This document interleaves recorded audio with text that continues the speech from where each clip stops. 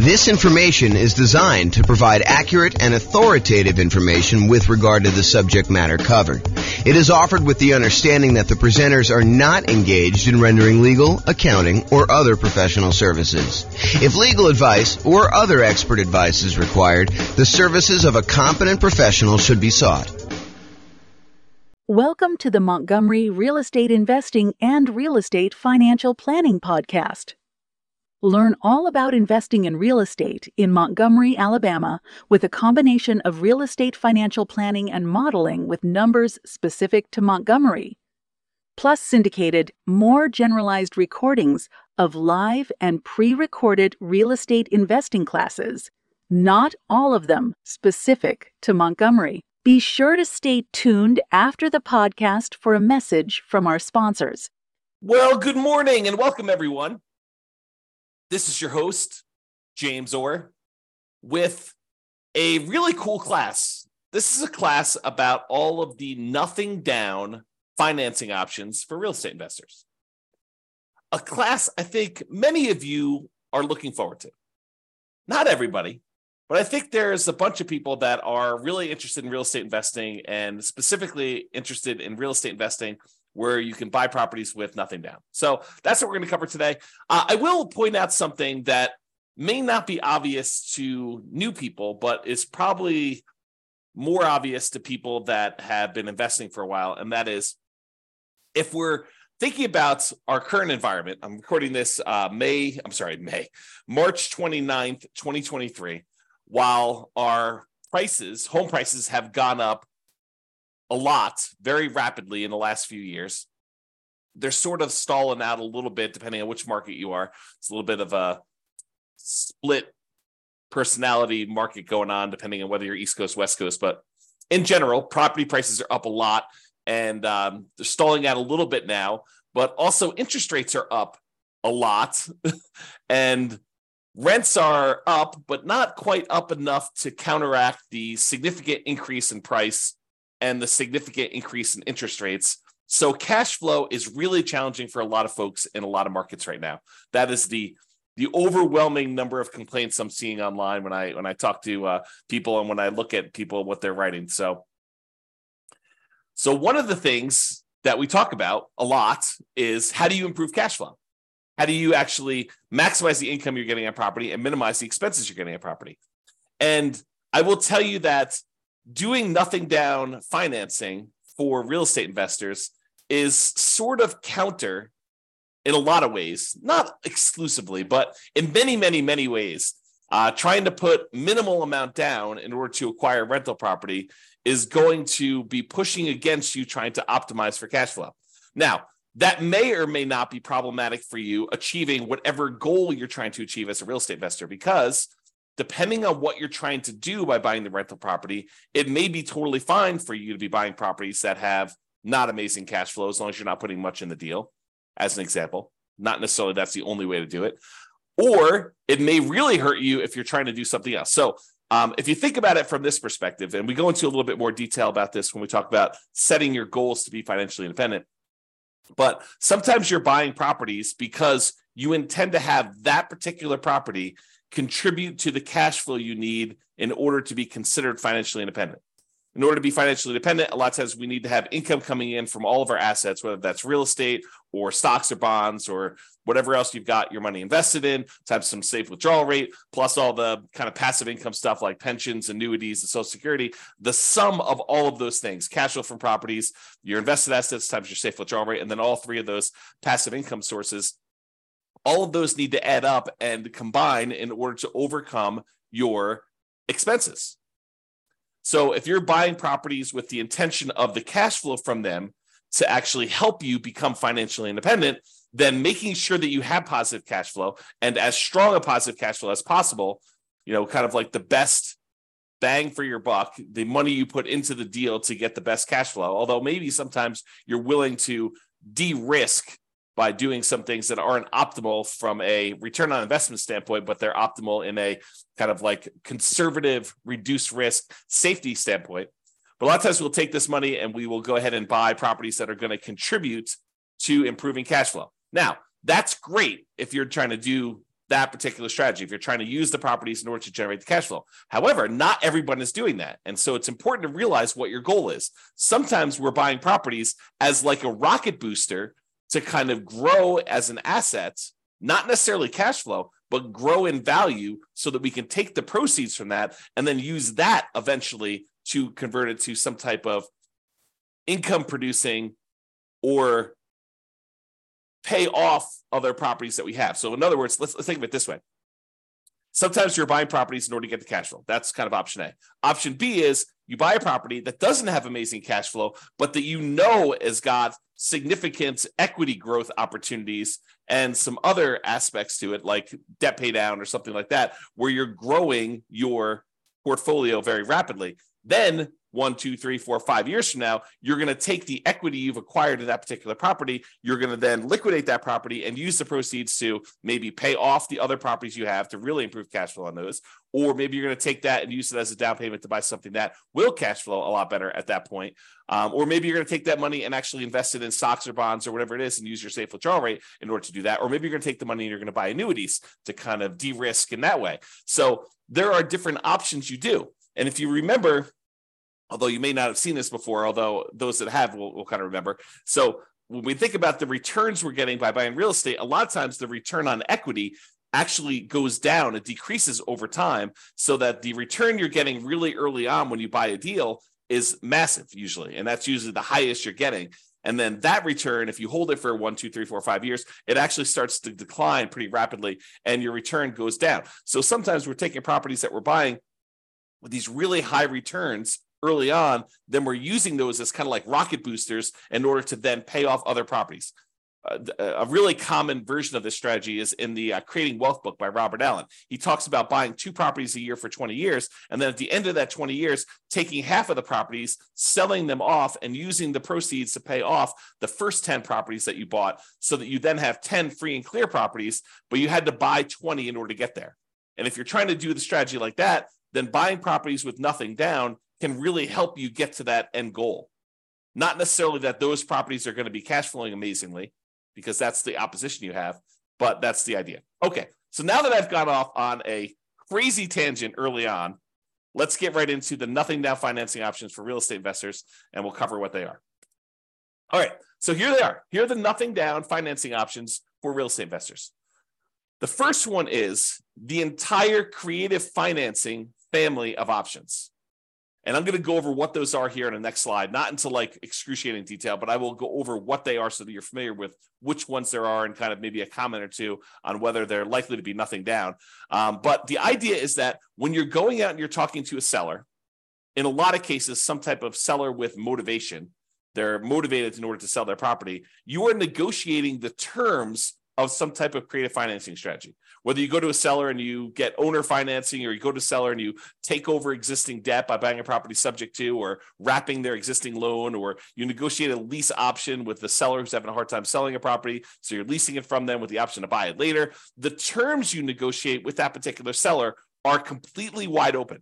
There are no set standards by like the traditional lending institutions saying you can or cannot do this. Now, some of them there are, like loan assumption. It's going to be hard for you to do that.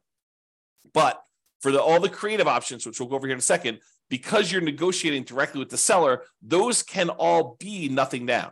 Now, I will tell you that they can be nothing down, but you're more likely to see them as some down. Sometimes a little bit down, sometimes a lot down. It's really what you're willing to do will determine how many deals you can do. For example, let's say you go to a seller and the seller says, okay, I'm okay with your creative financing stuff, but I need a little bit of money up front. I need $10,000 or $20,000 or $50,000 or $100,000 in order to do this deal. And the deal is really, really, really good. But if you're saying I only will do deals that have nothing down, you may have to walk away from that particular deal, even though it would be otherwise a good deal and would require a little bit of money down. Okay. Now, there may be another seller that's like, sure, I'll do nothing down. It doesn't matter to me at all. And you could do those. But I think you'll find more deals and a wider variety of deals. And sometimes I could argue better deals if you're willing to put a little bit down. Okay. All right. So that's creative financing. Private money and hard money. A lot of people just interchange these. I actually think of them as different. So private money, in my mind, is a lender is someone who is not in the business normally of lending money. And the most common example I use is grandma. You're at Thanksgiving dinner. You're telling grandma that you are doing this real estate thing. You're investing in some properties, and maybe you're flipping properties, and you're going to this hard money lender, and the hard money lender is charging you, 15% and 2 points. So they're charging you 2 percentage points of the loan in order to initiate the loan, and they're charging you 15% interest for the 6 months or 8 months or 12 months or whatever that you have the loan out there for. And grandma says, "Whoa, 15%. I'm only getting 4% on my CDs. I've got $500,000 in CDs. How about I loan you the money instead of getting 15%? Let's say you pay me 7% or 8% or 9% or 11%." And you say, "Grandma, that sounds great." And she's like, "Well, it's better for me. I don't want to give the bank this money, and they're only paying me 4%. I'd rather have you do it. You can make some money with it, and I get more than what I get in the bank." Or maybe even grandma says, "I'll do it for the same 4%. I might as well." And so the idea is that private money is someone that you know personally, that you've gone to, and you've asked them to become a lender on your real estate investing projects. They are not in the business of loaning money typically. Okay. And the terms of that are primarily based on your negotiating. If you go to Uncle Charlie, and Uncle Charlie is a shrewd businessman, and he's like, I would be willing to do this, but I want you to have some skin in the game. I want you to be, invested in the deal. I want you to have 10% or 20% of your own money in the deal, and I'll loan you as much as you need. And I'll even give you good terms. But it's up to you to negotiate those terms with Uncle Charlie or grandma or whoever else you're borrowing money from. Okay. And I will tell you that a lot of times this is based on trust, but there are some times when the quality of the deal matters, and the quality of deal can help. You have really, really amazing deal flow. This will be a lot easier for you to negotiate. And I think that's true universally. Okay. With all the people that you're negotiating directly with. All right, hard money. So hard money is money that is borrowed from someone who is in the business, or some company that is in the business of loaning money on deals. A lot of times it's based on the quality of the deal and a little bit of negotiation. Typically, it's only commercial loans, so you're not usually going to be able to move into these properties. There are probably few exceptions to that, but most of the time, a lender doesn't want to deal with the loan requirements of making loans to people that are going to own or occupy. The rules for that are different, my understanding. And so they do not want to make these loans to people who are going to own or occupy. They want to make them on someone who's going to buy a property, flip it, or buy it as a rental and do something like that. Okay. So typically commercial properties only, typically not good for house hackers or nomads that are trying to do this stuff. And hard money loans, they can be nothing down if you have a good enough deal, and you can go in there, and the rates on them tend to be a little bit higher. They also tend to charge some points, although not always, but it tends to be that way. So there you go. That's the difference between private money and hard money, and those are options as well. So we've covered credit financing, which I'll go over some different strategies here in the next slide. Private money and hard money, kind of the difference between those two. Then let's talk about the typical nothing down financing options for house hackers and nomads. If you're wanting to do traditional non-owner occupant loans, where you're buying investment properties, you're not moving into them, it's hard to do nothing down unless you do creative financing, private money, or hard money. To go and try to find a traditional lender willing to loan you money as a non-owner occupant, buy an investment property, is going to be really hard to do. Now, if you're a house hacker and you're buying a single family home where you're going to get some roommates, or a duplex where you're going to live in one side and rent out the other, or a triplex where you're going to live in one of the units and rent out the other two, or a fourplex where you're going to live in one of the units and rent out the other three. And with the duplex, triplex, and fourplex, you can, in addition, have roommates in your own unit if you wanted to. So you can house hack in two ways. You can house hack by unit, and you can house hack by roommates. But if you're going to do strategies like that, there are traditional financing options available that are nothing down and that you can do those with. Okay. And if you're going to do the nomad strategy, where you buy a property, you move into the property, you live there for at least a year, which is a requirement of the lender, then you decide to convert that property to a rental, buy your next property with little or nothing down and with good owner-occupant interest rates. And then you repeat that process until you have as many rentals as you want. That's what nomading is. If you're going to do that, there are options for you to do that as well. So the two nothing down loan options are VA loans, For veterans, if you have veteran benefits, you can get a VA loan. That's a nothing down loan program. And that could be used for single family homes. Plus, it could be used for duplexes, triplexes, or fourplexes. So you do a nothing down loan program and be able to buy a duplex, triplex, or fourplex, or single family home if you're doing that either as a house hacker or as a nomad. But you got to move into those units. You cannot buy a non-owner occupant property with a VA loan. You have to move in. Okay. And the other nothing down loan option that house hackers and nomads can use are USDA loans. USDA loans are typically for rural properties. So you're probably not going to be able to use this inside the city. These are going to be properties on the outskirts of town, in areas that have relatively low populations, and you might have to be living outside of your main marketplace in order to be able to acquire these and buy those properties. And they're only for single family homes. So you can't use those to buy duplex, triplex, or fourplex. It's only going to be a single family home for the USDA. So for veterans, for VA loans, you have to be a veteran. That's kind of like the restriction. For USDA loans, you have to have a property that's in a rural area. So they're kind of limited in what they can do. It's not like you can universally apply these to any property that you want to do. Okay. And in addition, I'll add that there may be a local bank in your marketplace that I'm just unaware of, but occasionally we see these, or a local bank that is willing to do a nothing down owner occupant loan. I've never seen them do a nothing down investor loan, but nothing down owner occupant loan. I've occasionally seen a local credit union or a bank offer a nothing down loan program for you to be able to do that. So it may be worth you searching locally for your credit unions and local kind of like community type banks in order to see if you can find deals like that. Okay. All right. So what I'm going to do is now we're going to go over the creative financing options, just kind of explain to you what those are and whether or not I think that they are likely to be nothing down type deals. And then we'll go over a little bit more detail about the VA loans and the USDA loans, which are the two primary ones that we're going to do. And then we'll finish up. Okay. So creative financing. There are 6 kind of groups of creative financing in my mind. There's owner financing, where the owner acts like the bank. They're the ones providing the financing. And in order for it to be owner financing, in my mind, it has to be free and clear. So the owner must own the property and not have any mortgage on it themselves in order for it to be owner financing. If they have a mortgage on it, it has to be wrap financing, where they're going to wrap their underlying type of loan. Okay. So someone who's trying to offer owner financing, but they have an existing loan in place, either they need to pay off that loan and offer you owner financing, or they're going to wrap their existing financing and then they're going to maybe collect the difference between what they're charging you and what they're paying on the underlying loan if they're wrapping an existing loan. Okay. So the terms of owner financing and wrap financing are whatever you negotiate with the seller. So they could be nothing down loans.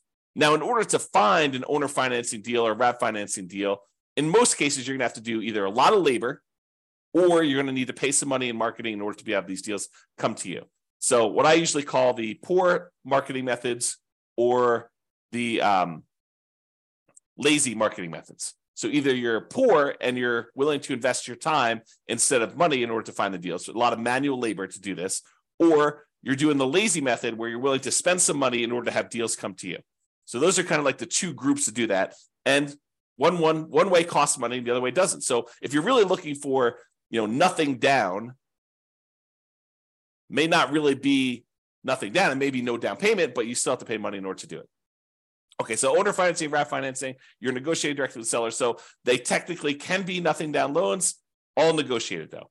You're more likely, in my opinion, to find deals where you will put a little bit of money into these. The chance of them being nothing down is relatively small. It's not like, 90% of these are nothing down. That's not been my experience. Maybe it'll be yours. So there you go. All right, next one is loan assumption. Loan assumption is when you're formally going to the bank and you are taking responsibility and formally assuming the loan from the seller. For example, they have an FHA loan and the FHA loan has really good terms on it. You're going to be moving into the property. And so you go to the bank and you say, look, I'd like to formally assume this FHA loan. They say, great, fill out this paperwork. Maybe there, maybe not, there's a fee involved. And you take over their really low interest rate on the loan themselves. Now, in most cases, especially when prices have been going up rapidly since they got their assumable loan, the FHA loan is an example, they're going to have a bunch of equity in the property. How do you deal with the equity? So a lot of times it's not going to be nothing down if you're going in and doing a loan assumption. Now, if they don't have any equity, if they just got the loan and you're formally assuming it, then they may not have much equity at all or no equity. And so in some of those cases, it may be nothing down. Okay, so loan assumption can go both ways, but I think most of those are you're going to find where someone got a loan a few years ago, especially the last few years, where the property prices have gone up very rapidly and they don't have, or they do have a lot of equity. And so you're going to have to negotiate for how that equity will work out. And a lot of times that will mean you putting some money down, giving it to the seller to kind of do that deal. Okay. All right. So that's the first thing: owner financing, RAF financing, and then loan assumption. Loan assumption is you're formally assuming the loan. Then there's the whole rent to own, lease option, lease purchase family, where you're leasing the property for a period of time or renting the property for a period of time, either way you want to use it. And then you're actually either getting an option to buy the property or a purchase contract in order to purchase the property for ideally some pre-agreed upon price at some pre-agreed upon point in the future, or a period of time that you have the option to do so. Okay. And so those, they could be nothing down. You could go and negotiate and find a seller who's motivated, who's like, look, I can't afford my payments anymore. I will go ahead and step in and start making your payments for you on your particular loan. Or on your particular property, maybe it's rent or lease. And the seller may say, yeah, I'm motivated enough. I will do that with nothing down. I think you're more likely to find people willing to do those with a little bit down, but you could probably find one with nothing down. Then you've got the whole agreement for deed, bond for deed, contract for deed, installment land contract, where you have a contract in place, an agreement in place, where if you make payments over a certain period of time, at the end of that, you get a deed on the property. And those could also be nothing down. Again, you're likely to find ones where you have to put a little bit of money down, but you can find those like that. And finally, subject to is where you are, the seller is agreeing to deed you the property, but they're leaving their loan in place, and you would go and usually make payments on that underlying loan. There are versions of this where you don't, but it's exceptional. It's unusual. So you go in there and you buy a property, and there's an existing loan on the property, and you're agreeing to make payments on that loan. And the seller is deeding you the property, which means you are now the owner, and you're doing that. And I think those, you can find those where you have nothing down situations as well. Although I think you're likely to find some where, especially in our current marketplace, where they have some equity and they'd expect to see a little bit of money. Sometimes it's as little as moving costs, right?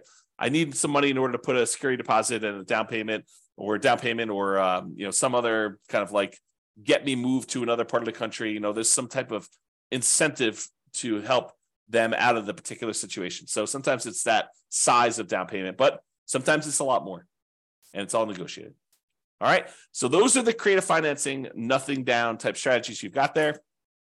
Now let's talk about the VA loans and the U.S. Department of Agriculture loans. So both of these are Nomad approved. If you're trying to do the Nomad strategy, I like these loans for doing Nomad. In fact, VA is probably my favorite loan for doing Nomad, especially if you could find a duplex, triplex, or fourplex as one of your first properties to do.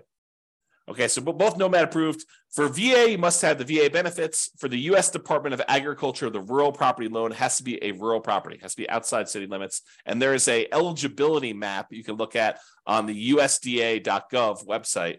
You type in the address of the property, and it will tell you if it's a USDA eligible property. The link is shown here. I'll put it in the show notes if I remember to do that. If I don't, go ahead and reach out to me, and I'll go ahead and edit retroactively. But you can go ahead and look at the eligibility map, or just search Google. I mean, you don't need to reach out to me. Yeah, by the time you search it in Google, you'll get a response faster than me. It's USDA eligibility map, and it'll just show you where the USDA property are eligible. So you take an address of a property you're looking at, whether that's some property that you found through marketing of your own, or if it's property listed in the MLS. You go look at the property there. And by the way, don't take real estate agents' words that it is a USDA eligible property. You should verify this yourself. Okay, it'll be verified when you do it, but better to know before you go under contract whether it's eligible for USDA, nothing down or not. Okay, all right. So there's eligibility map for you to determine that. VA this doesn't apply. VA, you can do rural properties or properties in the city. It doesn't really matter, but you do need to have the VA benefits if you're doing the VA type of loan. So in both cases, 100% plus financing is available. It's 100% financing is available. With the USDA one, it's really financing, but you still have to pay the upfront, kind of PMI and stuff like that. With veterans, with the VA loan, the veterans loan, you can actually roll in your upfront funding fee, which makes it truly nothing down. So the VA loan is awesome. It's really, really good loan. A lot of times they have really good rates on them as well. Both of those are fixed rates. With the VA loan, there is no technical PMI. There's no monthly private mortgage insurance payment. However, With the VA loan, you do pay an upfront funding fee unless you qualify for an exception to it, but you do pay an upfront funding fee, and that funding fee kind of is like paying an upfront PMI payment. It's the guarantee fee that the Veterans Administration uses to kind of like insure or guarantee the loans. So everyone's paying in, and if the loan defaults, and that's the money that they use in order to make sure that the lenders are protected there. With U.S. Department of Agriculture, you will have PMI. There'll be a separate private mortgage insurance payment on those. In both cases, you must own or occupy the property. And with the USDA loan, my understanding is you cannot own any other properties. With the VA loan, you can own other properties. With the VA loan, you could do 1 to 4 units. You can buy single-family homes, condos, townhomes. You could buy duplexes. You could buy triplexes. You could buy fourplexes. You cannot buy a 5-unit or greater. That's a different type of loan program altogether. It's a commercial loan. But for VA, 1 to 4 units work. For the U.S. Department of Agriculture, it is not multifamily properties, only single-family homes. And in addition to that, there are income restrictions on it. So for the USDA one, you need to have hit a sweet spot where you can't make too much, but you need to make enough to qualify to buy that house. So you need to kind of be in this narrow range for doing that. For the VA loan, my understanding is there's minimum restrictions, basically saying that you need to be able to qualify for your loan based on debt to income and stuff like that. But there's no maximum income that I'm aware of for the VA loan. Check with your lender. Your lender will tell you the actual rules. With VA loan, technically you can do more than one VA loan at a time. So it's based on your VA eligibility, like how much of that stuff you're using for their loan guarantee. So if you're buying more than one property, you may be able to use it more than once or use it partially. Talk to your lender about the details in that, but it is possible to have more than one VA loan. The appraisals on VA loans can be a little bit longer, and they can be a little bit stricter. I've seen some VA appraisers really nitpick for very tiny things that I think would easily pass at least a conventional loan. For as one example, one of the VA loans that a client of mine did, there was a flight of 3 stairs or 4 stairs going down to a sunken area on the property, and the 3 or 4 steps did not have a handrail, and the VA appraisal required that there be a handrail, which I thought was a little bit nitpicky, but just be prepared for that mentally. You can get up to 4% maximum seller concession, so you can get a seller to contribute some money to help you get your VA loan. With the U.S. Department of Agriculture, I believe it's a 6% maximum seller concessions, and you'll want to verify all this detail with your lender when you're getting these loans here. And then there's a whole bunch of information on funding fees, which I'm not going to go into a ton of detail. If you're going to get a VA loan, though, you really should go talk to your lender or look up the VA funding fees on the next slide. The VA funding fee is that kind of upfront PMI payment, which helps the VA guarantee loans to do that. So just be aware. So those are really the differences between the U.S. Department of Agriculture and the VA loans. Oh, I was going to mention, don't trust the real estate agents for telling you which properties are USDA approved, because sometimes they just assume it's out in the country, so that's USDA approved, and they don't really know. They didn't go and check on the map. There are a lot of really great agents out there who will go check and verify and do that for you. And then there are a handful of agents who will not. They don't know what they're doing. They don't know to even look this stuff up. And so you should do it as a double check. Okay. So this is some information about the VA funding fees, but go read it on your own. I'm not going to cover in detail what it is, but there are kind of the amounts of the loans, if you've done it once or more, or how many times you've done it. And there's a whole bunch of different stuff in there about the types of loans and whether you're doing different things with it.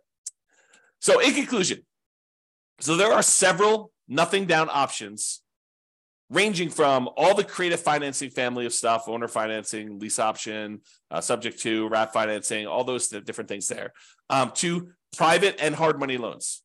And all of those options are typical for doing non-owner occupant financing. So a lot of the creative financing stuff, it doesn't require you to be an owner occupant, with the notable exception of probably the loan assumption, which may require that you owner occupy the property. But a lot of the other ones will not require that, or it's negotiated. But do private money loans or hard money loans, you could definitely do non-owner occupant loans with those and buy investment property. In other words, by doing those. And for all but the hard money loans, there are probably also good options for house hackers and nomads trying to move into a property, get some income while they're living in a property if you're house hacking, or move into a property and live in the property for a year or two or whatever it is, to then convert that to a rental and continue to buy properties as owner occupants moving forward, like what we call the nomad strategy. So they could be good options for that, everything except hard money. Hard money is probably not going to be a good fit for doing house hacking or nomading. Now, there may also be local no down payment options as well from like local banks or credit unions or community banks and stuff like that. So just be aware that those are the primary options. The two mainstream nothing down programs for traditional financing are the VA loan and the USDA loan. And these tend to be really good ones for house hackers and nomads. In particular, if you are a veteran, thank you for your service. And also, those are amazing loan products for you to be able to get, especially for starting out. A lot of times, I will recommend to nomads, if you can get a VA loan and buy a duplex, triplex, or fourplex as your first property, that's amazing. Now, if it's going to take you 2 years to find a property where that would work for you and you can get the loan and be able to qualify for the property and be able to actually close on it, it may be better for you to buy a different property first. But if you could buy one because your marketplace has a bunch of duplex, triplex, and fourplexes kind of sitting around there, our local marketplace where I live do not. So it's really, really hard to find these. In a lot of cases, it would be better for you to get started and not wait for your VA benefits to be able to do those. Just go buy a single family home if that works for you. But if you can do it, it's really, really good if you could buy a duplex, triplex, and fourplex first with a VA loan. So that's all I got for you. Hope you enjoyed this class on nothing down options for real estate investors. This has been James Orr. Hope you have a great day. Bye-bye for now. With home prices up, mortgage interest rates up, and rents up, but not quite enough to counteract the higher prices and interest rates. Cash flow on rental properties in Montgomery is harder than ever. Book a call with the Real Estate Financial Planner to apply our proprietary 88 strategies to improve cash flow on your rentals. See the show notes for a link to schedule your call and improve your cash flow today. If you're a real estate agent, lender, or professional in Montgomery that wants to help our real estate investor listeners, consider reaching out to learn about collaboration opportunities with this podcast. We'd love to add more value to our listeners by having you assist our investors buy, sell, and finance their real estate investments. See the show notes to schedule a call to discuss collaboration opportunities.